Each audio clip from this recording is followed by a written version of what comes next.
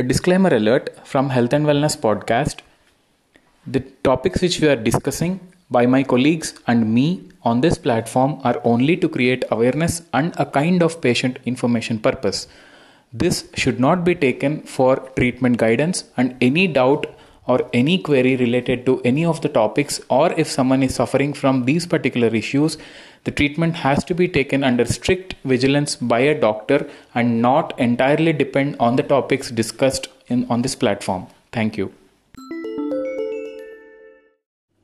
Hello friends, this is Dr. Vijay and welcome to the podcast on health and wellness.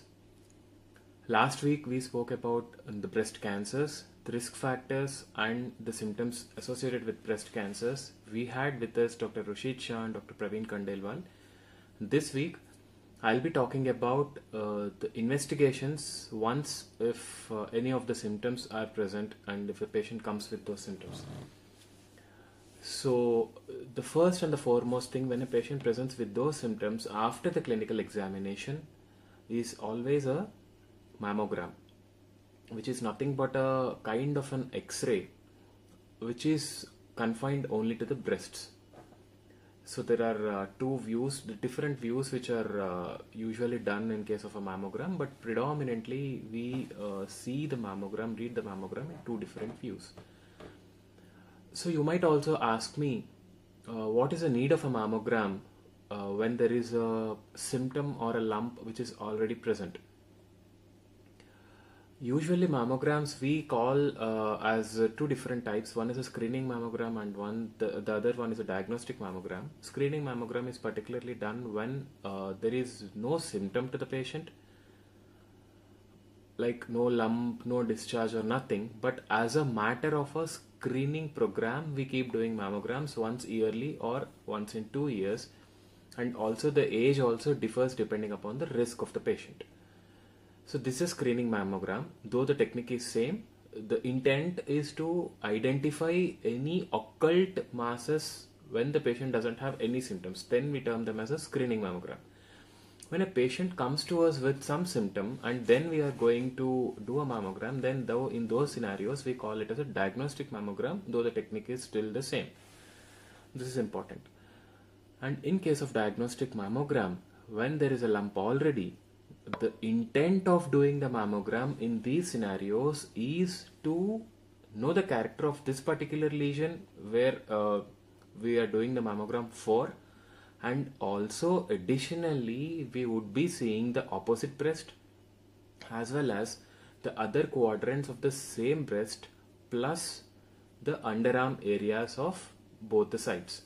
This is particularly important because about few fraction of patients do have breast cancers which are synchronous. That is, 2 or 3 areas there may be different foci of breast cancers, maybe in the same breast or maybe in the opposite breast also. So this would allow us to understand if the rest of the breast is normal and if the opposite breast is normal or not, because if at all there is something, we need to address that at the same time. This is mandatory. And after the X-ray mammogram, we need a confirmation. We need a tissue diagnosis, which we term as biopsy. The biopsy is usually done under sono guidance, that is an ultrasound probe would be put on it and then the gun would be inserted and the tissue is taken out. The 3 cores of tissues are removed, which are then sent for histopathological examination under the microscope. Additionally, sometimes if the lump is too huge, then we can directly do a biopsy without a sono guidance also, if it is palpable or if the tumor is very big or something like that. Apart from this, once the confirmation is done, then we need to see the spread of the disease, that is the staging of the disease.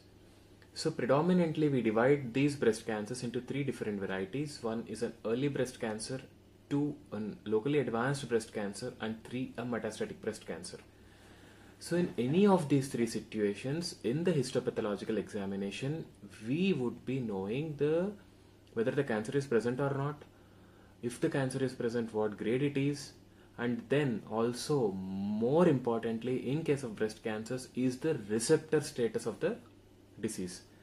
we usually see estrogen receptor, progesterone receptor, and the Herceptin receptor status to plan additional treatment with respect to the cancer. Sometimes, if we are planning chemotherapy prior to the surgery, which we usually do in case of the locally advanced breast cancers, the second predominant variety which I was talking about, in those scenarios, we definitely need to know the receptor status prior to the initiation of chemotherapy. And also for the staging purpose, in case of early breast cancers where the tumor size is very small, where there is no skin involvement, where there are no lymph nodal involvement, in those scenarios usually we can just get away with a chest x-ray, and even an ultrasound abdomen pelvis is also not mandatory unless the patient has certain symptoms.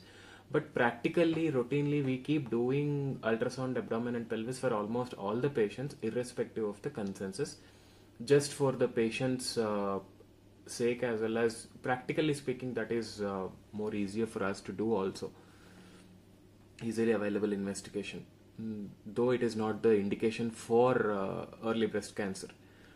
And then in case of locally advanced breast cancers, like if the tumor is very big, or if there is skin involvement, or if there is chest involvement, or if there are lymph nodes which are palpable in the axilla, in those scenarios we also need to know whether the disease has got spread to other areas of the body or not. Predominantly the breast cancer spread to the lungs, liver and the bones.